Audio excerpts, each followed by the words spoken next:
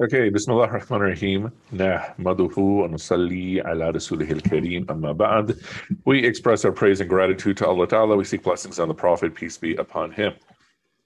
So welcome back to another exciting edition of the Pandemic Quran class. And we're going to jump right into the material. And once again, for those who are catching us, this is the link for where I'm posting the links of all the whiteboards, as well as the links for the audio recordings of each of the classes. And I try to post them as quickly as I can so that you can have them for your usage and growth. Okay, so going back to the whiteboard itself. And can someone nod, let me know you can see the whiteboard? Yes, yes, okay, very good. So where we left off yesterday, we were speaking about the different ways of having a connection with Allah Ta'ala. And so bigger. Yeah.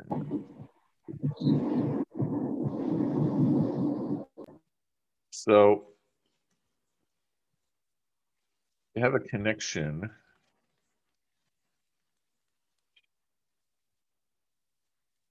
with Allah Ta'ala. So with God Most High. One is by way of the names. And we placed emphasis on two names. One is the name Allah, and then Ar-Rahman and Ar-Rahim. And then we introduced a second way, which is Hamd. So the names would be Asma. The second way is Hamd, which is praise and gratitude of Allah.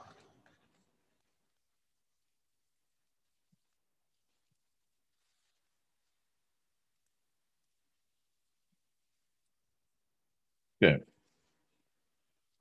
For those of you who are attending both the 5 o'clock and 6 o'clock session, for this week, they're going to be mostly identical. There's going to be some sentences here and there that are not, that will be in one but not the other. So don't feel like you have to attend both unless you just love the quality of my voice. Or more than that, you love to spend as much time learning about Quran as you can. Okay, in any case, so yeah, to the question how I just received it is a repetition of what we just did an hour ago. Okay, praise and gratitude of Allah. And so that is hamd of Allah as Allah. And we're going to talk a bit more about Rabb of all the worlds today. Then again, Ar-Rahman Ar-Rahim.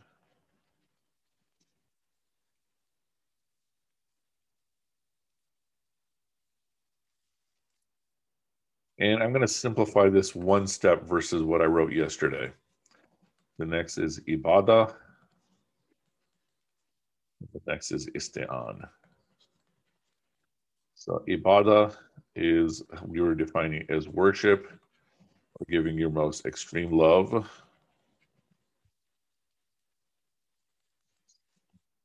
And Isti'an is seeking help from him. Okay, the first principle to consider is that these are 5 different ways through which to have a relationship with God. 5 different ways through which to get closer to Allah. Now, ideally, a person will partake of all 4, and not 5, 4 methods of getting closer to Allah. Okay? Ideally, you do all 4. But similar to the concept of love languages, these are sort of like connection to Allah languages. And can anyone define for us what we mean by love languages? Anyone, those of you who got married and went through the whole training, or anyone else? Can anyone explain to us what are the love languages? What is the concept? Yeah, love languages are the ways you accept love. That includes physical touch, quality time, affirmations, acts of service, and receiving gifts. Nice. Okay, very good. Thank you, Sarah Abuji. So what is the idea here? That different people need to receive love in particular ways. So one person might love to receive gifts. The second person doesn't care about gifts. They need to hear nice words. I love you. I'm proud of you. You're so special to me, right? The third person, gifts and words are meaningless to them. What they need to do are to do things together. We need to go on a hike. Okay? We need to do the skiing. Okay? I don't know why these guys all have access, but the fourth person, none of those three work. And so they need physical touch. Give me a hug, as long as it's halal.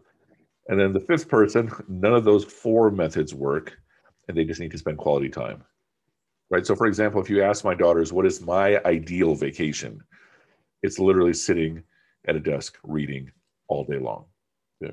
Whereas for someone else, it'll be to go on a hike. For someone else, it's huggy wuggy, that type of stuff, so on and so on. But the point here is that each of us has love languages that we prefer on how to receive affection.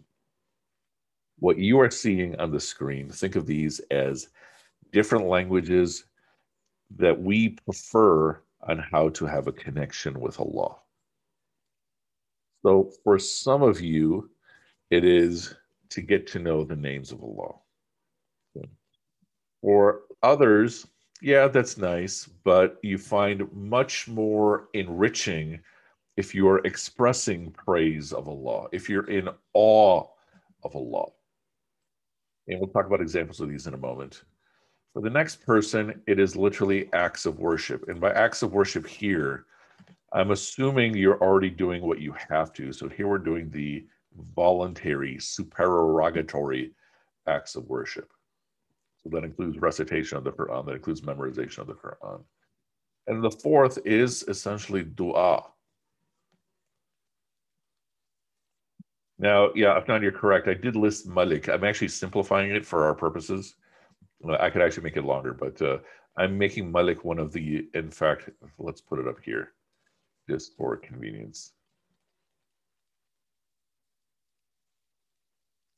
Whereas before, I mean, yesterday I made it its own category, but for simplicity, I'm keeping it down to 4.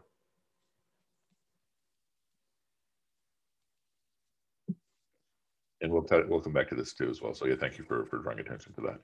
So the point here is that you might find one of these approaches works better for you than the other approaches. So it may be that your connection to Allah comes not only by memorizing the names, but reciting the names. Allah, Ar-Rahman, Ar-Rahim, Al-Malik, Al-Quddus, so forth and so on. But for the next person, that may not work as well for them. And then the next person, they might actually find their way of connecting to Allah is by praise and gratitude, either by actually praising Allah, by saying Alhamdulillah, or by thinking of the wonder of Allah. I may have given the example before in other classes. Actually, no, I have in other classes, but some of you may have heard this or not. I was once sitting in grad school, I was sitting in a class in cosmology. So these are models of the universe. And the teacher on the screen put a giant photo of a galaxy, a spiral galaxy. And I'm sitting there trying to comprehend both the size of the galaxy, try to even comprehend the size of the sun, what to think of a galaxy, and how beautiful the galaxy is at the same time. And it was like I was maximizing the processor power of my brain. I couldn't handle it. So I was literally about to pass out right there in class. And so what I'm saying, one way to have appreciation of Allah is to express it with your tongue, and that has an influence on your heart. So if you just keep saying, Alhamdulillah, Alhamdulillah, Alhamdulillah, that has an effect on your heart.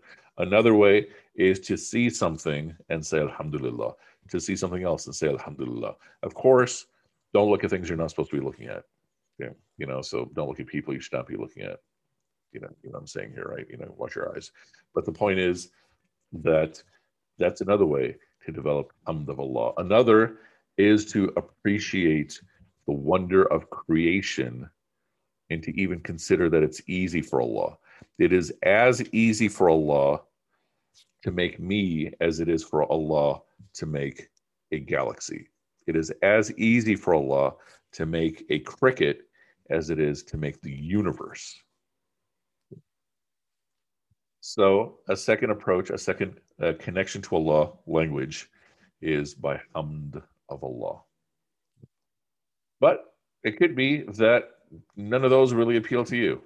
It could be that the third one, and that is literally by increased acts of worship. Okay? And so these would especially be the five pillars. So increased prayers, increased recitation of the Quran, or it could be increased fasting and things like that, increased charity. Or maybe you're the fourth person where your primary way of connecting to Allah is, Ya Allah, give me help. You know, I need your help to get through the day. Give me anything. Okay. And so what is that? The expression, it's an expression of Allah's greatness and your weakness. Okay. So each of these is a different type of expression, and we'll talk about these more and more as they become relevant. The point is, ideally, you're trying to develop a connection with Allah through all four of these. But see which one works better for you and try to get really good at that one. Now, if you find yourself thinking, okay, I'm not good at any four of these, no, that's not correct. One of these does work for you. Okay. I'll give you a simple example. In terms of dua, so we have a narration that a dua mukhul ibad, that the dua, the supplication, the prayer for help is like the bone marrow of the believer. Okay. And what are we saying? It's the essence of being a believer. So an exercise you can do, I mean, it's harder under Zoom because you don't have as much interaction with people. But anytime you hear of someone or see someone who seems like they even need a small amount of need, make a quiet prayer for them. And I'm talking about complete strangers. It could be somebody here in the class, or it could be somebody that you know and you hear anything about them, make a quick prayer for them. And we have a teaching that the prayers you make for your brother and sister are answered prayers. And that's the whole thing we can talk about. What does it mean to be answered and such? But the point is that think of this as a currency that you have of dua, and spend it on anyone and everyone. And what will happen is chances are you will find pleasure in the fact that you're making prayer for someone and they don't even know. You may never even see them ever again. It could be somebody who's on the train with you or somebody you happen to see walking by you, but they seem to have even a slight amount of struggle when they're walking, and you make a prayer to Allah. Well, Allah, please help the person. So the point is that you will find, with some effort, at least one of these works better for you. But the goal is to try to do all of them. Let's start with one that really fits you the best as a doorway to get closer to Allah. So having said that, let's talk now about some of the meanings of some of these terms here. So we have Rabb and Al-Alamin. Anybody who's taken my classes before, remember the long definition of Rabb? You get extra credit bonus points if you remember. And epic failure if you've taken my class and you don't remember. Shahir, do you remember? He took my class like 10 years ago. The one who takes you from a state of immaturity to maturity according to your unique design. Oh, snap. Very nice. Lath is like, I'm going to jump in this one, especially to flex in front of, his wife, baby, and brother. Okay, so yeah. Rabb, the general translation we give of Rabb is Lord, like Rabb al-Bayt, Lord of the house. But when we're getting really into the details of the meaning, it's the one who takes you from immaturity to maturity according to your unique design. Okay. This is a more accurate meaning of the word Rabb. And the closest thing that I can think of is nurturer, to try to simplify it. But obviously, nurturer doesn't capture that whole thing. Now, think about what we said yesterday and now what we're adding today. Yesterday, we said that Allah as Ar-Rahim has a unique relationship of rahmah with you that is different than his relationship of rahmah with the person next to you. And yet he gives you 100% focus in the rahmah, in the mercy he's giving you, at the same time giving the next person 100% focus. So, for example, that Allah Ta'ala, God Most High, is giving me 100% attention 24/7 in mercy, and at the same time is giving Amina in this class 100% attention in his mercy, and at the same time giving Nijat 100% attention, and at the same time Fariha, and at the same time Judy, so forth and so on. Okay. Which means what? That everything happens to you is an act of God's mercy by design for you in that moment in your life. Keep that idea in mind. We're going to expand on that as we go through the material more and more. But then when we add this point, that he takes everything from immaturity to maturity according to its unique design, we're saying that he's the Rabb of all the worlds, meaning he's the Rabb of everything in all the worlds, including you and I, which means not only is he giving me full attention and manifesting mercy upon me, every single thing that is happening in my life is for the purpose of guiding me closer to him. Some of that makes sense, right? That if you're given a moment of ease, hopefully you're going to respond with gratitude, which is what we talked about with Rahmah. If you're given a moment of struggle, hopefully you're going to turn to him for help, right? So the point is that anytime something happens to you, it is an act of mercy from God, and it is an act of helping you grow. Grow fundamentally how? Closer to him. That's maturity. When nothing happens to you, that is also by Allah's will. But you're never in a moment where nothing happens to you. But sometimes we might think, okay, nothing's happening, God is not there for me. Wrong. God is always present, always making things happen to you by design for you. Now, naturally, okay, you're not going to walk into someone in the middle of a genocide and say, hey, this is happening from you as an act of mercy from God. Okay, that's the most ridiculous thing you could possibly do. But in your own self-assessment, in terms of what is happening in your life, especially as you look back, you're going to have some moments that are horrendous moments. And even maybe now it's still too tender to look at them as acts of mercy. But put the seed in your mind to try to figure out how.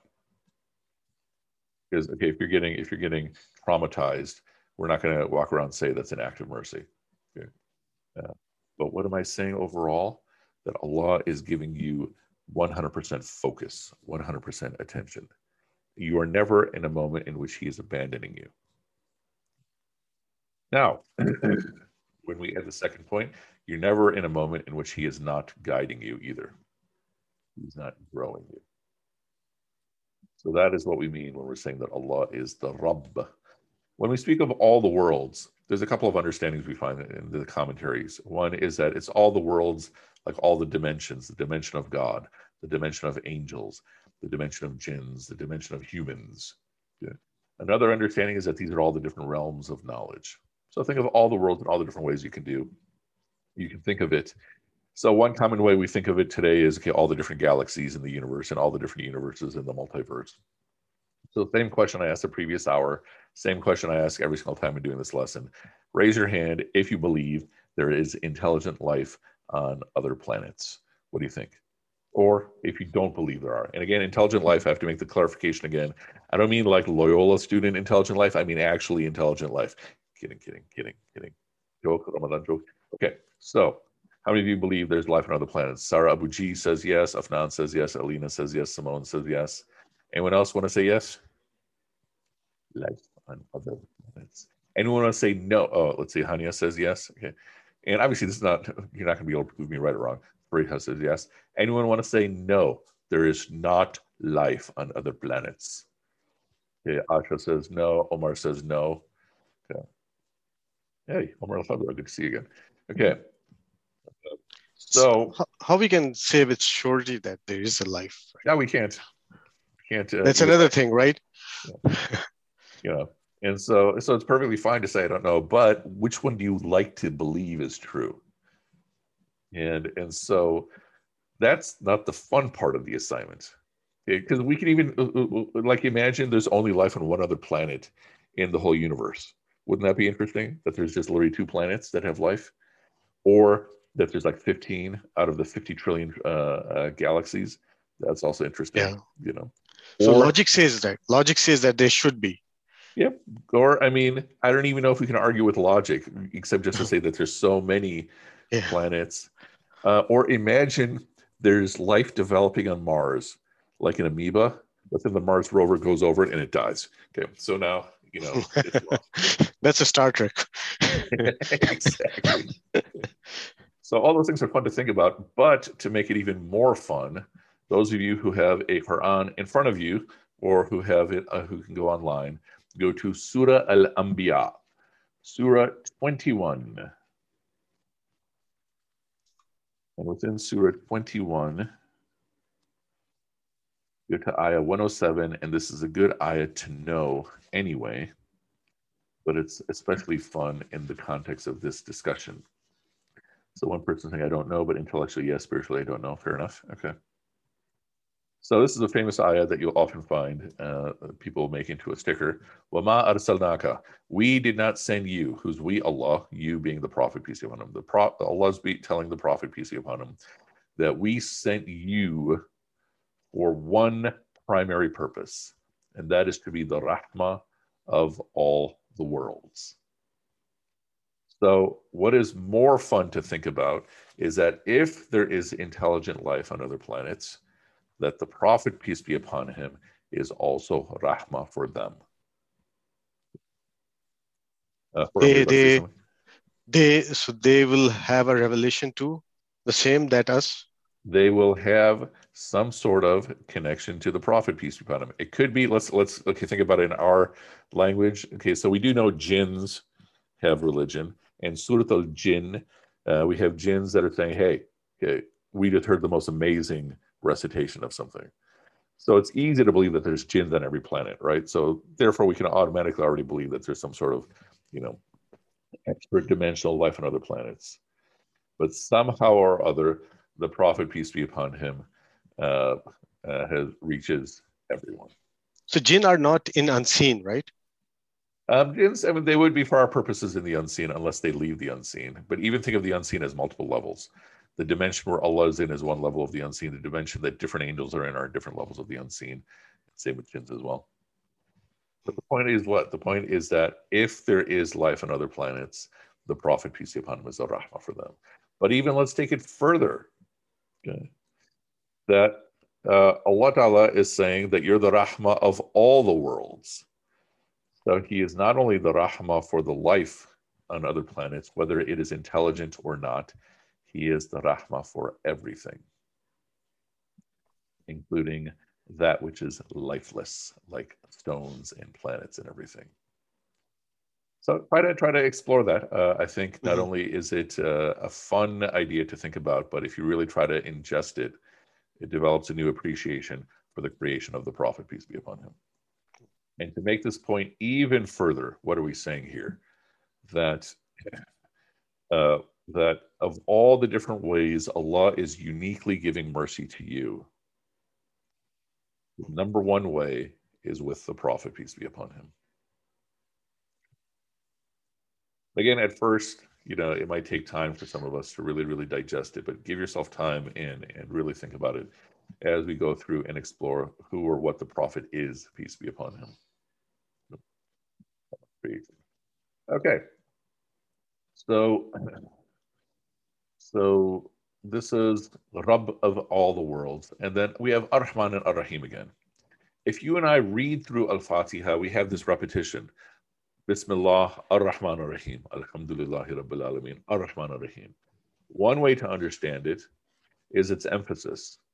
So yesterday I raised the question, well, what if instead of saying ar-Rahman ar-Rahim, mercy, mercy, mercy, mercy, it said that Allah is just. Bismillah al-Adl, al-Adl. Alhamdulillahi Rabbil Alameen. Al-Adl, al-Adl. Maliki Yawmiddin, Master of the Day of Judgment. Then it sounds like Allah is completely fair. He's completely just. Here we're not saying he's just. Here we're saying he's merciful. He's nicer than just.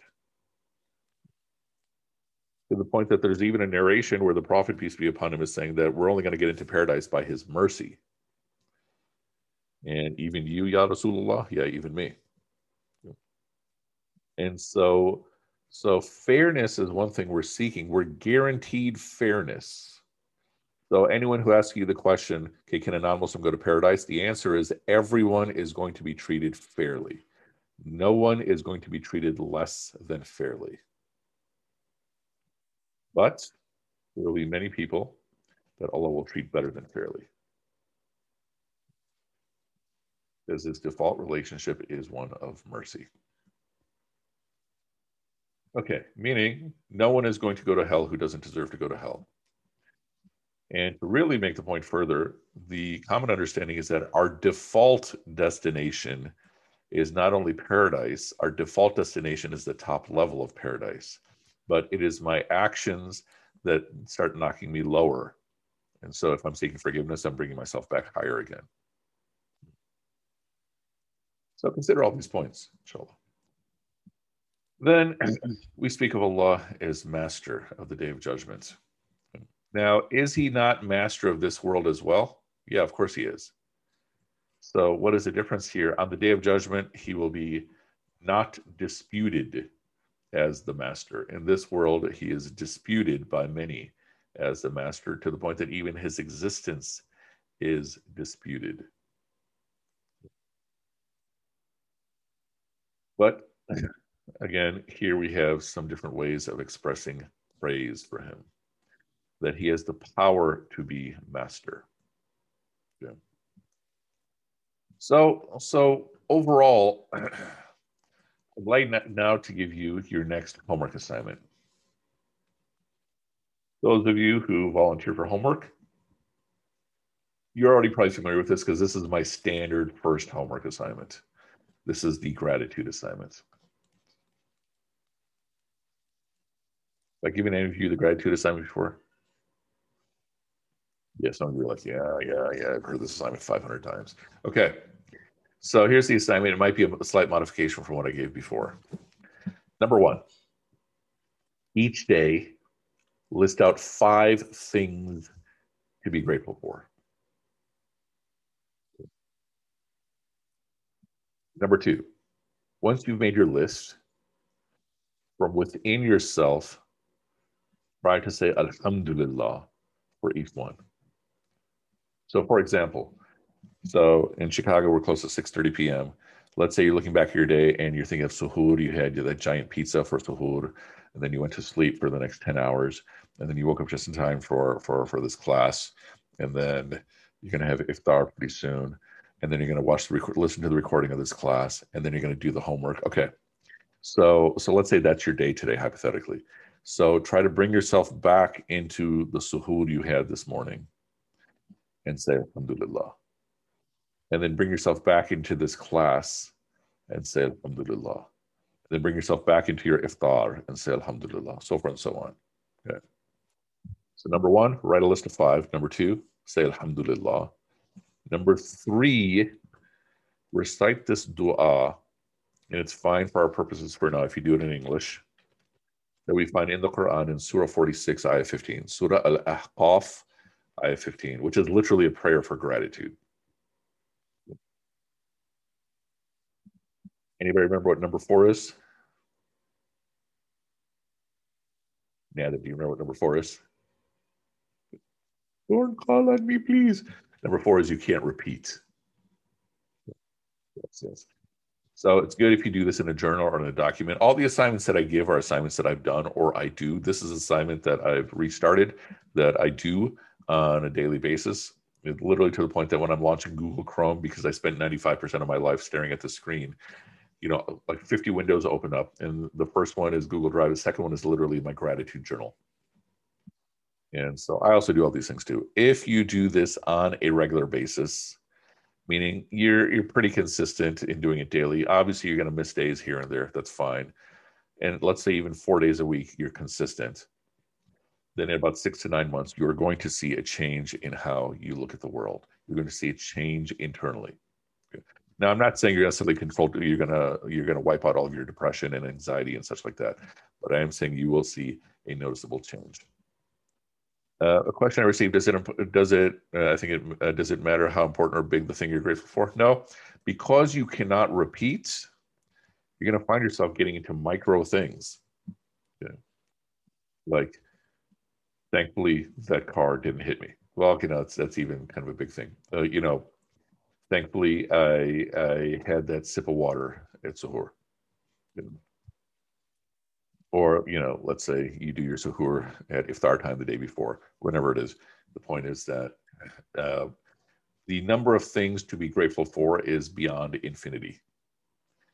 But the more of these you can direct your focus to, the more it's going to shift your appreciation toward an appreciation of the mercy of God on you. Because I will have students that will come to my office who live suburban lives who will literally tell me they can't come up with more than 2 things to be grateful for. And I want to politely say, you have no idea what's going on in your life right now. Okay. Yes, you do have all kinds of horrendous things. We're not minimizing the struggles that anyone is going through. But every one of us literally has an uncountable number of things to be grateful for. And so sometimes the challenge of the assignment is that when we get used to looking at life in a particular way, like a very negative way, like I'm a victim of life, it gets hard to allow ourselves to be grateful. And this is an internal fight that some of us are going to go through during this assignment. So what are some of the big points that we've had from today's discussion? One, we've talked about different connection to Allah languages, and here's 4 different languages through which to connect to Allah, and see which one works best for you. And then 2, we got into more detail about the attributes of Allah through which we give to Him praise and gratitude. Hamd. Having said that, does anyone have any questions about anything at all? And for those who came in late, I'm reposting the link for where I'm posting all these whiteboards and everything. Any questions? Yeah, go for it. Kind of a random question. So you mentioned how God is mentioned first as merciful, right? And you contrasted that with God being mentioned first as just. I've thought before of the seerah and how the Prophet ﷺ was like commanded to like rise and warn rather than rise and like qum wa anzir instead of qum wa bashir. I've always tried to like think of why that was, and I kind of see a contrast there. Do you have any thoughts on that? So the question Heather's raising is that when you look at the first, what's believed to be the first revelations that the Prophet, peace be upon him, received, right? He receives Iqra and he receives those passages, and then he receives the first passages from Surah al-Muddathir, and one of the passages there is arise and warn. Now, a way to think about this is that when you are calling on a population, you have to evaluate what language is going to work best for them. And it seems as though the best language for them was to warn them, because even when he goes public, what is taking place? He says, okay, oh, my people, have I ever, if I told you there's an army coming behind this hill to attack us, would you believe me? Yeah, you're a Sadiq al-Amin. You're like the super truthful. He says, well, then I'm warning you of a coming day of judgment. And it could be that that's what that specific population needed to hear. Whereas a different population may have needed to hear, I give you good news of a day of judgment if you do X, Y, Z. Now, why is it warning? Perhaps because he's speaking to the elite of Mecca. And a lot of times the language that the elite needs it might be something more tough. That could be something we might infer. But that's the second ayah. What's the whole of the first ayah? Iqra bismi rabbika alladhi khalaq. So he is speaking of Rabb in the first ayah. Right, so that's still coming first. Make sense? Thank you. Yeah, and Judy, thank you for that assignment. It's very nice, mashallah. Iqbal. Hello, assalamu alaikum. Wa alaikum salam. So regarding the question up in the air, I think this falls into the kalam, right? Which question? any question that we need to feel like we need to answer it is fall into the category of kalam. So with that, if person asks about when we say Rasulullah Sallallahu Alaihi Wasallam is Rahmatul Alameen, so what about the prior? If somebody say, okay, he is only like 1500 years, right? So prior to that, how are we going to handle that? Yeah, so a question was raised even to the Prophet, peace be upon him. What happens to the people who were alive before you came along? And one of the answers to that was Surah 2, Ayah 62, which is commonly the interfaith ayah. People misquote it for interfaith purposes. But what the ayah states is essentially anyone who believes, anyone who is Judean, anyone who's Nazarene, anyone who believes in Allah on the last day, they will have the reward of their Lord. They need have no fear, nor shall they grieve. Now, the answer is still the same, that anyone on the day of judgment will be treated fairly. And so another way to think about this is every single one of us on the day of judgment is going to be judged according to us, meaning Allah is going to judge me according to what he has given me, which is different than how Allah is going to judge Jewel, which is different than how he's going to judge Iqbal. That because he's given us three different things. And the easiest example is that by the time each of us die, we have lived three different lengths of life. So we obviously can't have the same standard in terms of what we were supposed to accomplish in life. And so what's included would be all the different ways guidance has been given you. So perhaps you have one person who's raised in a Muslim household and everyone is upright. Second one is raised in a Muslim household and everyone's corrupt. Third person is raised in a non-Muslim household and everyone's upright. Fourth person is raised in a non-Muslim household, everyone's corrupt. Those are four very different life experiences. And so Allah is judging you according to what you have been given and will be fair according to that or nicer than fair. Make sense? Any other questions? On that ayah that you mentioned, Baqarah ayah 62. Yeah. What did you mean when you're saying that it's like falsely used for interfaith purposes? So the argument that people use is that this is proof that Jews and Christians can go to paradise. Okay. The first issue is the actual proper translation of Hadu and Nasara is not Jews and Christians.